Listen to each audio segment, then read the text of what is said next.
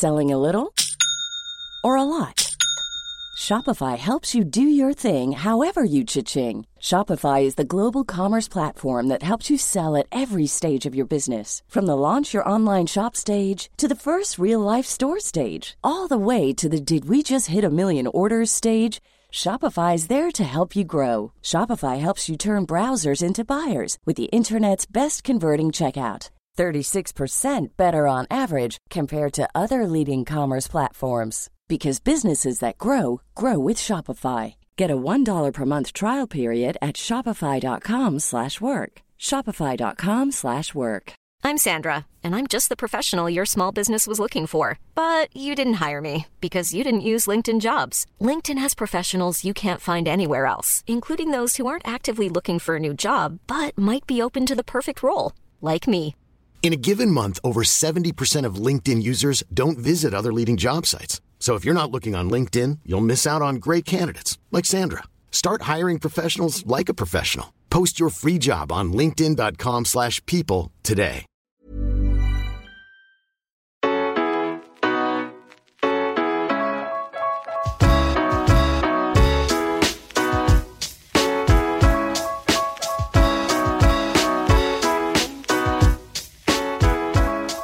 Welcome along to the Rocky Road Rewind with me, your host, Kevin Byrne.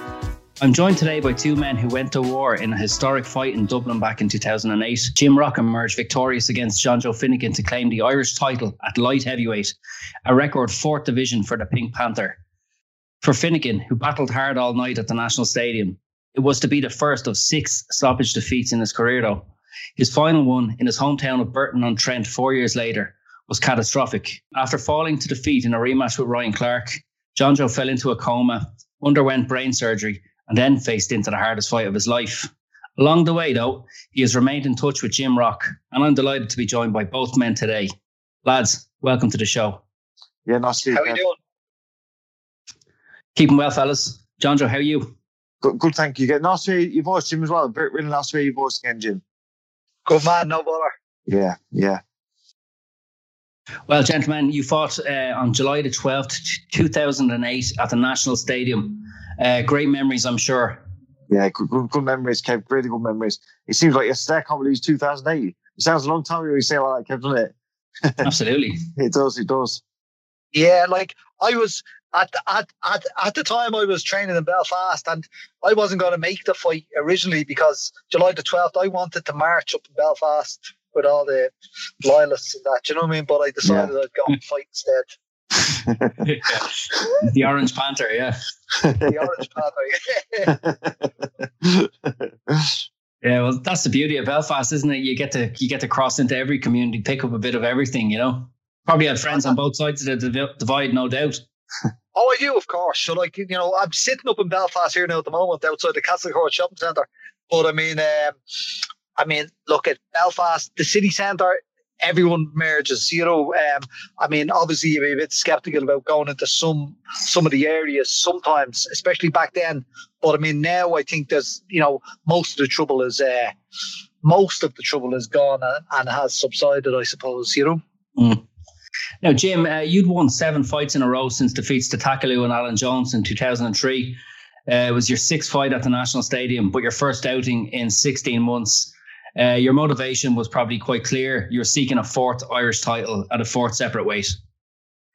Yeah, so I had won. I think the 4th Irish title I won was the super middleweight one, because they couldn't find a light middleweight at the time. And the middleweight one was, I think, a fella called Gordon Bean had that at that time. So I fought for super middleweight first. Then I fought for, obviously, the light middleweight. Then I fought for the middleweight. And then I fought. So I was the first person to get 3 Irish titles at 3 different weights. Now, I know now that Peter McDonough has got 3 titles. He won his 3rd Irish title there about 3 or 4 years ago. So I just decided that I would try and get the 4th title, just to sort of cement the legacy, I suppose, because I didn't think anyone would win 3. But just in case, I said I'd get the 4th one and sort of guarantee the bit of the small bit of history, you know. Yeah. So obviously Brian Peters was the man who was putting on the shows then, and put on some smashing shows in Dublin, and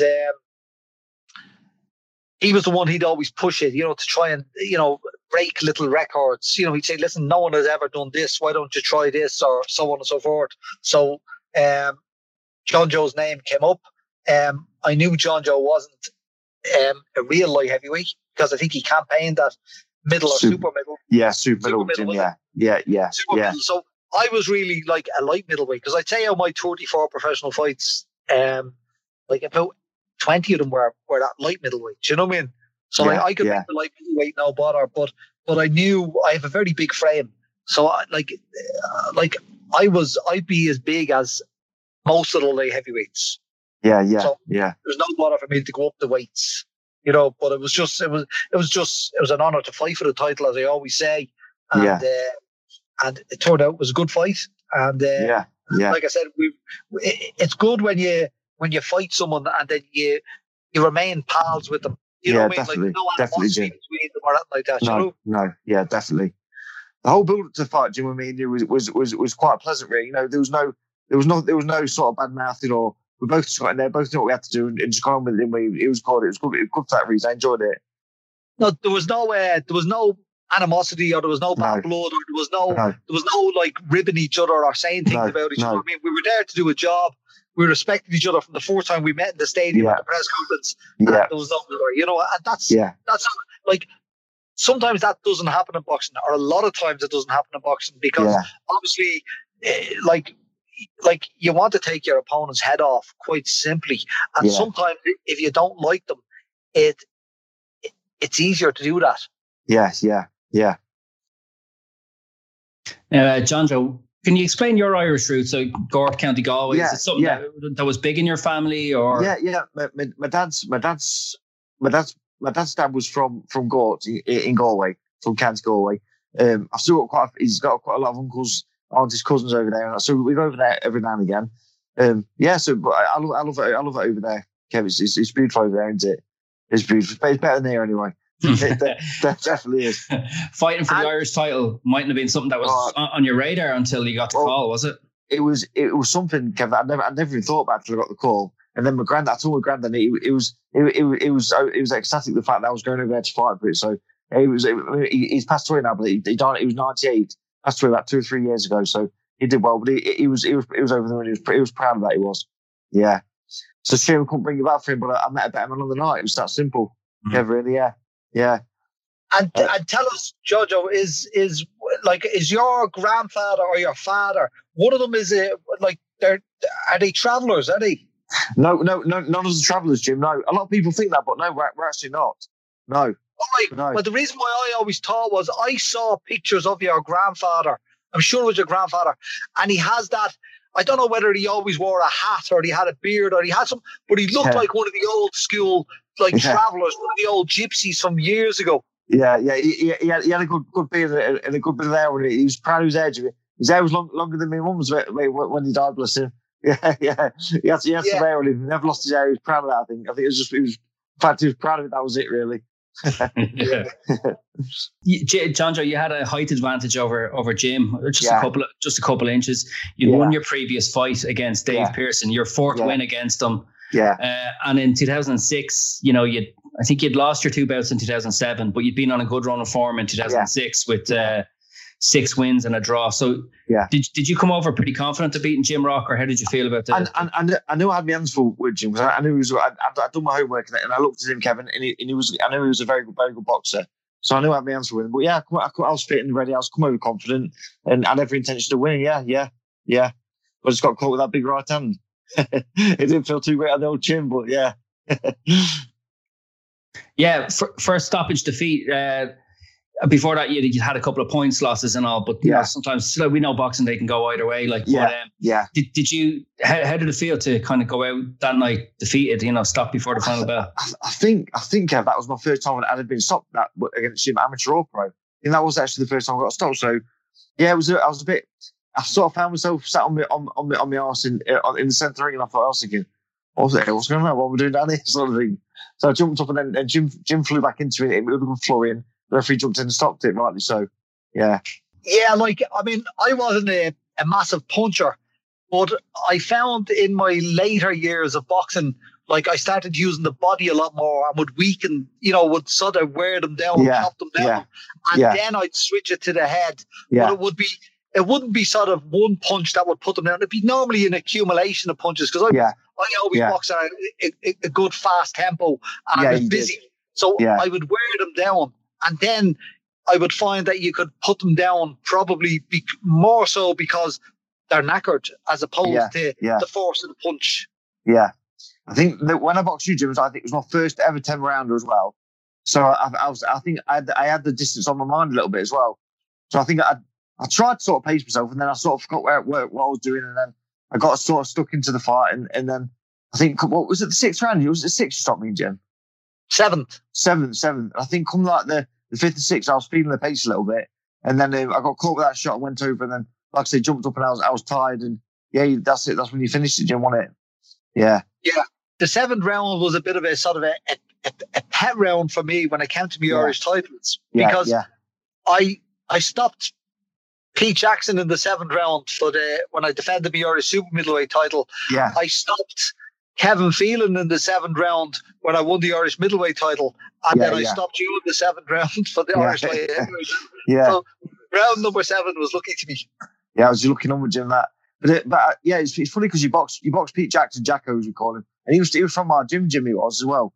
So he was actually he boxed out of my gym. So I did a lot of sparring with him for the fight against you as well. Right, yeah. He's another fella that I stay in touch with quite a lot. Oh, is it Jim? Yeah. He's quite a nice fella, isn't he? He's a nice fella. Yeah. Yeah, he has relatives in Ballyfermot, so every time he's over, he'll ring me, and I'll either pick him up in Ballyfermot, and we'll go into Temple Bar, and we'll have a few pints. I'd always have a water. But not last year, the year before I met him, and he said, "I can't believe you're having a bottle of beer." I said, "That's only one bottle." It's at the one, Jim. Yeah. Do you not drink at all, Jim? Do you not bother with it? No. No. I only drink when I'm on holidays. That's all. Yeah, I'm the same, Jim. I do. It doesn't bother me. So I sort of think what you don't miss, you don't bother with, do you really? Don't hurt you, sort of thing. Yeah, it doesn't bother me really. But Jim, you're on holidays about 8 times a year, by the looks of things. So he's always like Kevin.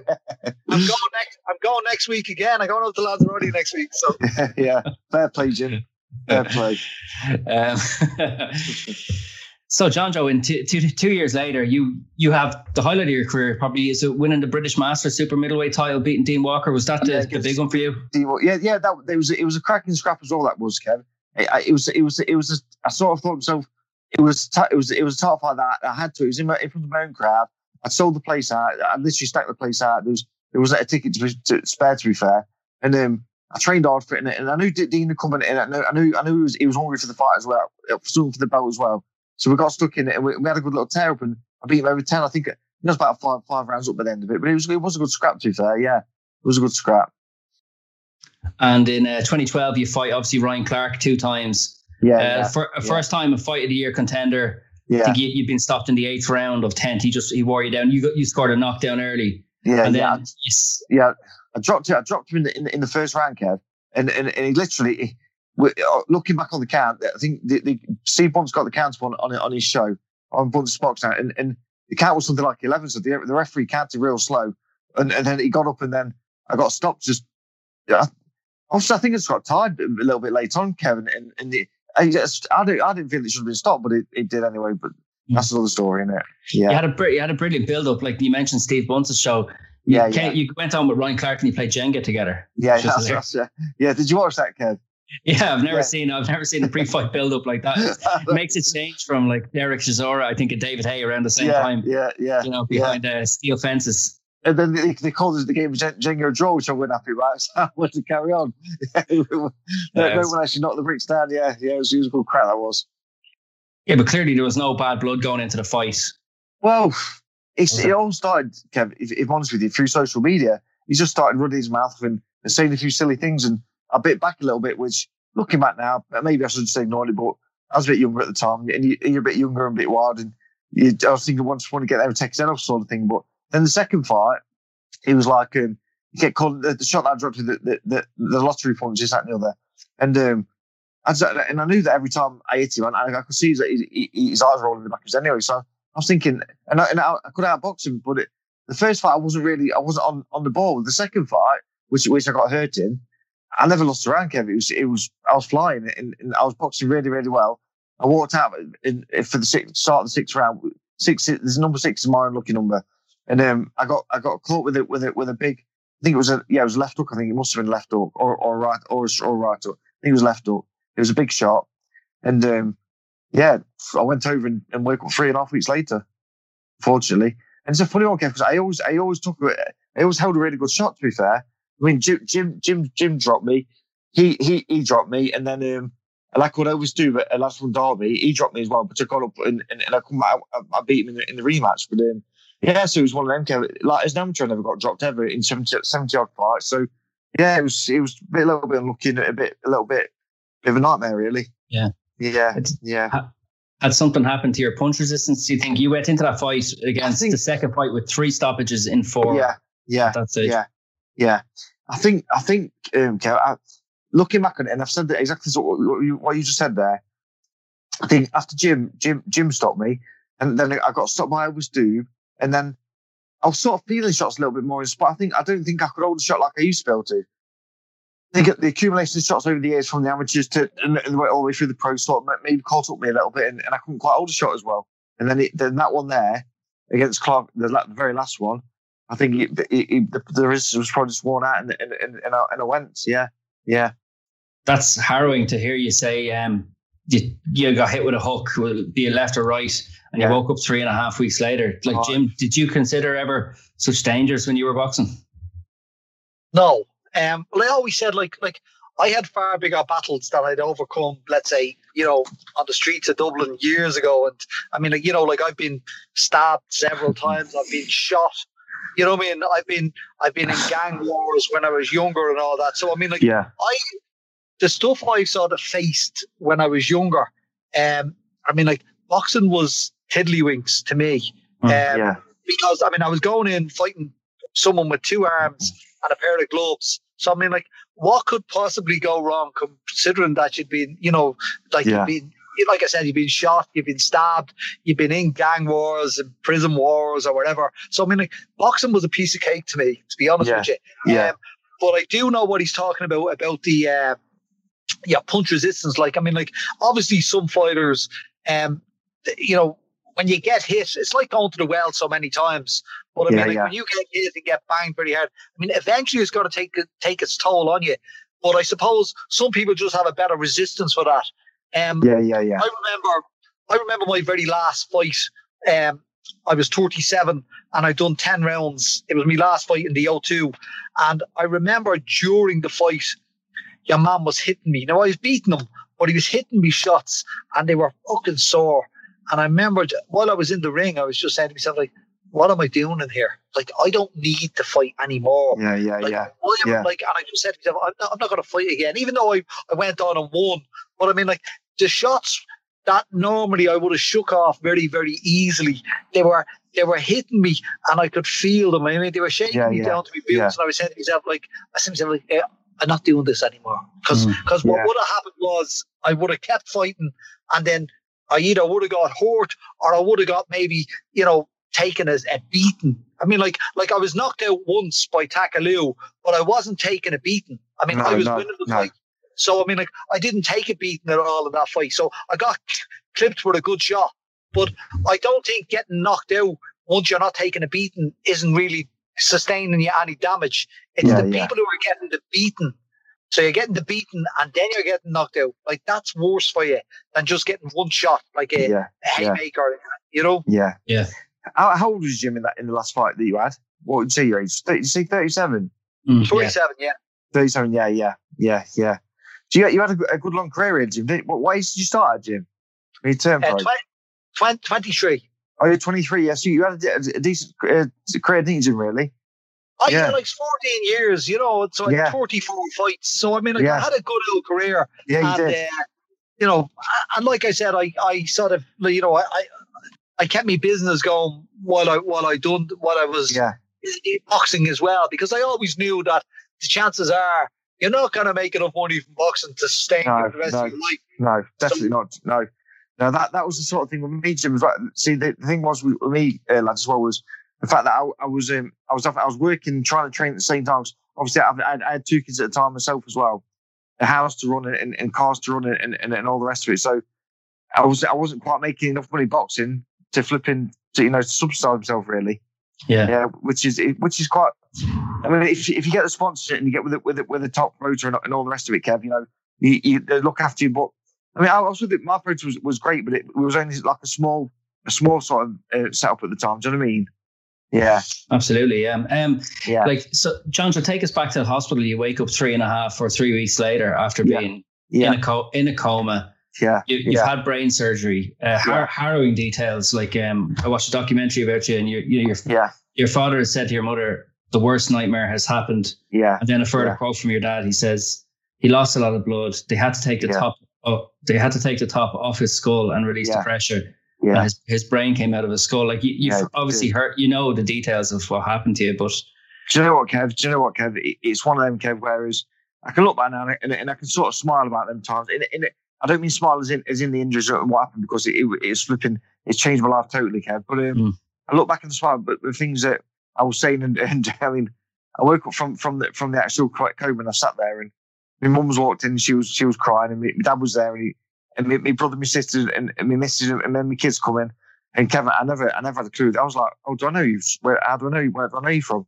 I never had a clue where any of them was. But God's been good to me, Kev. God's really he's brought me back, and I've looked.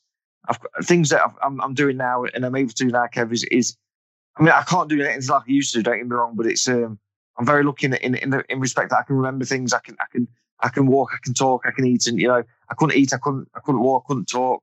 I had to go through like 3.5 months of rehabilitation.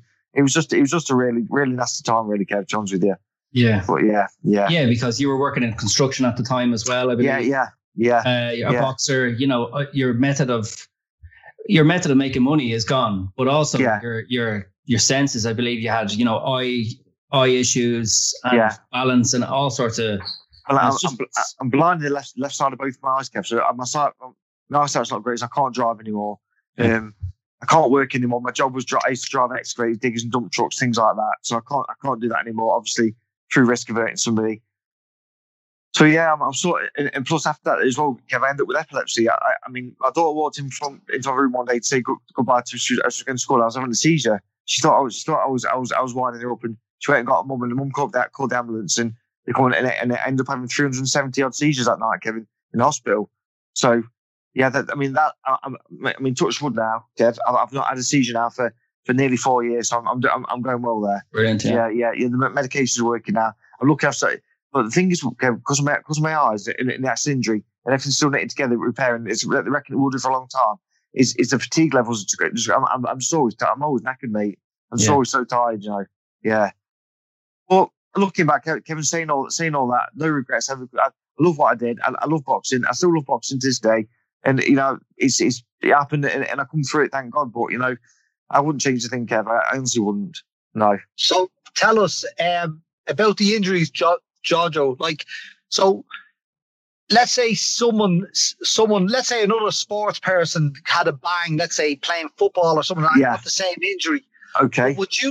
But would you say that they would be able to recover as good, or would they have the determination? Do you think that a fighter's determination helps you overcome these injuries, or overcomes them as best you can, should I say? George, Jim, that's a very, very good question, that is, Jim. And I honestly think, Jim, that with my way of thinking at the time, the fact that I hated losing anything. I hated losing a game that was been scrolled to the kids. I'm already going to lose.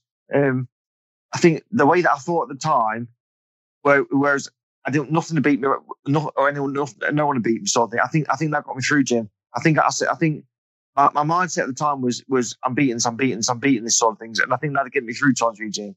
I do, yeah. Yeah, because and I think there's a lot of fighters like that. I mean, like, if I go to a doctor's, like, I've had surgery a couple of times, like on my shoulders and on my elbows as well. Yeah. I remember the last time I was getting the surgery on my elbow, I got it done once, and then he was doing it again, and he said to me, "No, listen, you can never fight again." I said, "No, I'm finished." Yeah. So then 3 weeks later, I was in with him, and I said to him, "No, I'm fighting in 8 weeks' time." Yeah. He said to me, "Listen," he says, "I wouldn't have done that surgery for you." I said, "I know. That's why I told you I wasn't going to fight again, because they wouldn't have done it." I said, So Millions of people have lost weight with personalized plans from Noom. Like Evan, who can't stand salads and still lost 50 pounds. Salads generally for most people are the easy button, right? For me, that wasn't an option. I never really was a salad guy. That's just not who I am. But Noom worked for me. Get your personalized plan today at Noom.com. Real Noom user compensated to provide their story. In 4 weeks, the typical Noom user can expect to lose 1 to 2 pounds per week. Individual results may vary. Ryan Reynolds here from Mint Mobile. With the price of just about everything going up during inflation, we thought we'd bring our prices down. So to help us, we brought in a reverse auctioneer, which is apparently a thing. Mint Mobile Unlimited Premium Wireless. How to get 30, 30, bit to get 30, bit to get 20, 20, 20, bit to get 20, 20, bit to get 15, 15, 15, 15, just $15 a month? Sold! Give it a try at mintmobile.com/switch. $45 up front for 3 months plus taxes and fees. Promo rate for new customers for limited time. Unlimited more than 40 gigabytes per month. Slows full terms at mintmobile.com. Hey, it's Paige DeSorbo from Giggly Squad. High quality fashion without the price tag. Say hello to Quince. I'm snagging high-end essentials like cozy cashmere sweaters, sleek leather jackets, fine jewelry, and so much more. With Quince being 50 to 80% less than similar brands. And they partner with factories that prioritize safe, ethical, and responsible manufacturing. I love that. Luxury quality within reach. Go to quince.com/style to get free shipping and 365-day returns on your next order. Quince.com/style. He said to me, well, you know, you're going to have to get a new elbow. He says, if you didn't fight in about 15 years, but if you keep fighting, you're going to have to get an elbow, he says, in 5 years. And I said, yeah, so what? I said, big deal. I said, I look at men at 70. I said, and I get new hips and new knees. Yeah. And if they get hips and new knees, I says, so what's a little fucking elbow to me? I said, I said, I'm grand. And but vice versa. The second operation was great. And on the elbow. And I mean, I've never looked back. I mean, I won't be getting a new elbow because it's perfect. Yeah. Yeah. But it's the mind over matter thing. And it's this fighter's mentality that we can do this. Jim, I remember I was in the hospital and the surgeon said to me, the doctor said to me, he said, John, just don't give up on the set. And I said, John, doctor, I don't know what the words mean. Could you explain to me? He said, I don't know what the words give up mean. So, and he just laughed like, but I meant that as well. I'd never give up anything. I wouldn't, honestly. I think that's the Irish in me as well, Jim, to be honest with you. I think that's the Irish in me. And you know, my dad's the same, my granddad was the same, my brother's the same. Yeah, it's one of them, isn't it, Jim? Yeah. Yeah, I don't know if it's the Irish. I don't know if it's an Irish thing, but it's certainly a fighter's thing. Yeah, definitely. You know, it's like fighter by name, fighter by nature. Yeah, you know. Yeah. There's Eamon McGee just walking by us here now. There's a gas fella. Call him over. It's a tough. Eamon's a tough old boy, isn't he? That man could fight, couldn't he, Kev? Yeah, absolutely, yeah. I'm at the beeping him. He's coming back up. He is. I got to sit him in the car here. But so how's Eamon doing these days, Jim? I'm going to sit him in the car here. Eamon, I'm on a podcast here. Sit in here for a second. I'm on a podcast.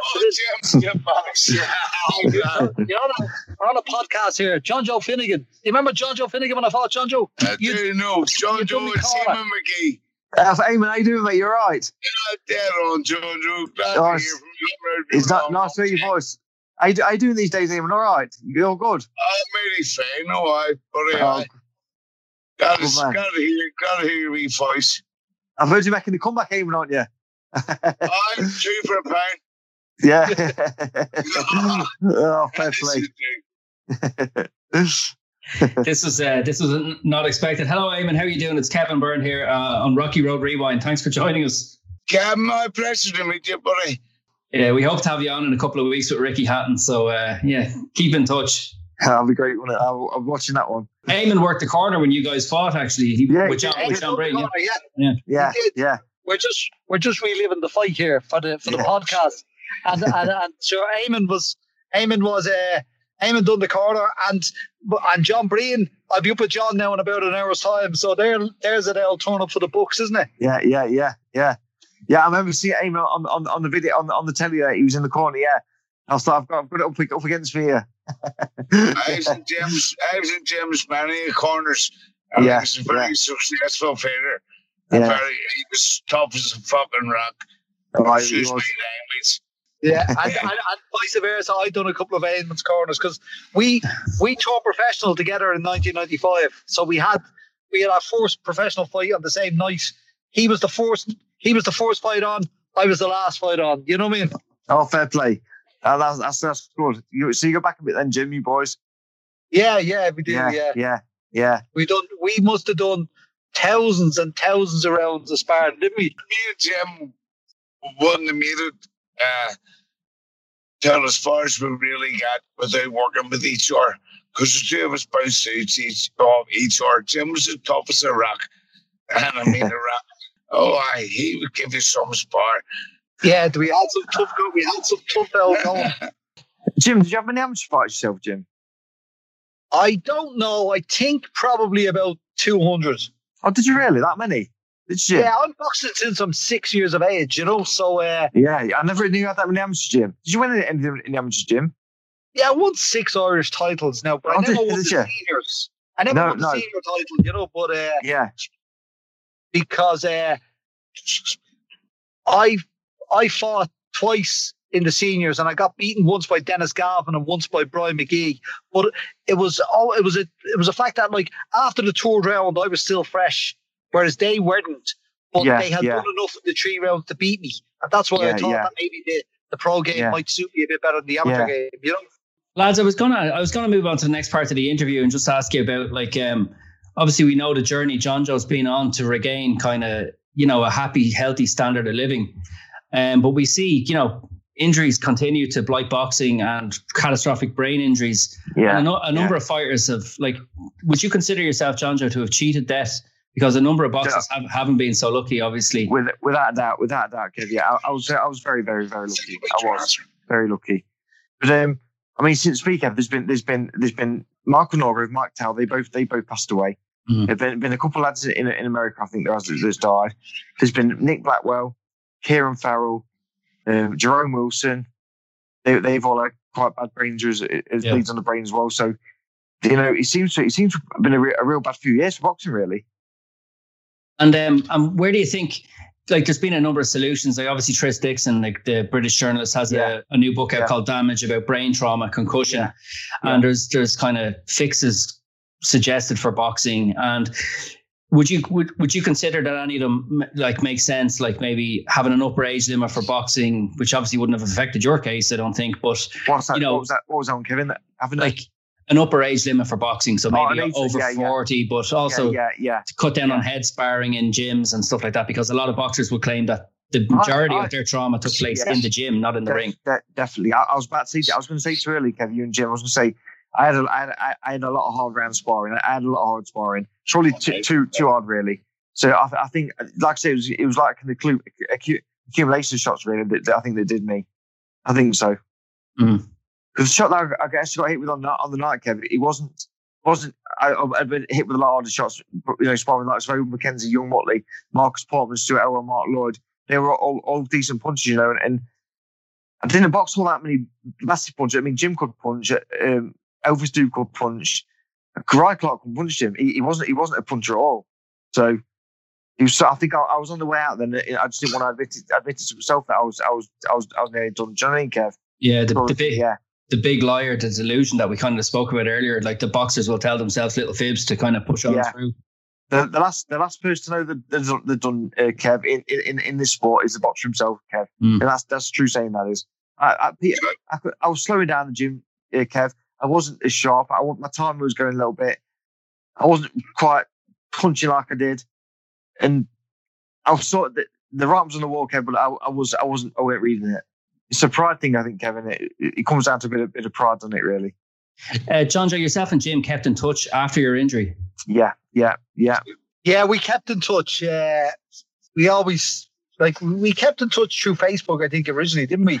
Yeah, we did, Jim. Yeah, and then I think I sent you my number, didn't I? And we started chatting a little bit on the phone, didn't we? Yeah. And then you went off the radar for a few years. For a couple of the last 2 or 3 years. I mean, me and the missus split up, didn't we? And I had to sell the house and all the rest of it. And it was a bit of a shitty time because the kids aren't with me anymore. So they're with them, and he wasn't arguing anything like that, Jim. But the fact that I couldn't work anywhere, I couldn't bring any money in, and we couldn't live the same sort of lifestyle. I think she struggled with that. She was a good. My former partner. She's a good Joanne. Her name's Joanne. She's a good girl. She's I'll never say anything bad about her. She's a great mum. But it was just he just sort of it finished off really. Yeah. These things happen.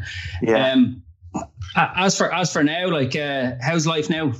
Yeah, it's not too bad, Kev. I'm cracking on with it and trying to keep a little bit fit, but I can't train like I used to. I can't run this foot of mine's bad. My eyes are quite bad. I can't drive, so I can't get about all that much. But I'm trying to look after myself and eat a little bit. I mean, Jim will tell you, Kev, that when I first had to retire, he said to me once, he said, "Johnny, be careful what you're eating. You're putting a load of weight on." And I was banging some food down the killer. I think I went up to like 16.5 stone, and I think when I boxed Jim, I was like 12 stone too. So it's like I had to sort of stem down and be careful with the food. Like, I'm back down to I'm walking around about 14.5 stone now, so not too bad. That'll do me. Yeah. Do boxers get much help? Just finally now, just to move towards the end, just after suffering a terrible injury and being affected by boxing, what is there within the sport to kind of help and to support ex-boxers who've had to retire through injury and stuff? Do you know what, Kev? If I'm honest with you, mate, right? If I'm honest with you, I've been left alone. Nobody's bothered me really. If I'm honest with you, Kev, I've not had no support financially. Nothing at all, really. So I've got somebody working on a case now to get with the British Ball Control, mate. But without going too far into that, Kev, as I can't say too much, mate. But I'm not had no hope, really, mate. Not at all. Yeah. No. Kev, can I chip her in here? What Jonjo's just saying there. Absolutely. Do you see what the professionals say to the game, and it's also along with the amateurs say to the game of the boxing. They actually do not look after their fighters in one wee bit. No. There is no security for them at all. If you really get a damaged brain or your illness, it could be anything. Yeah. But there is no security, but yet they charge you money for this and that and this and that. I know.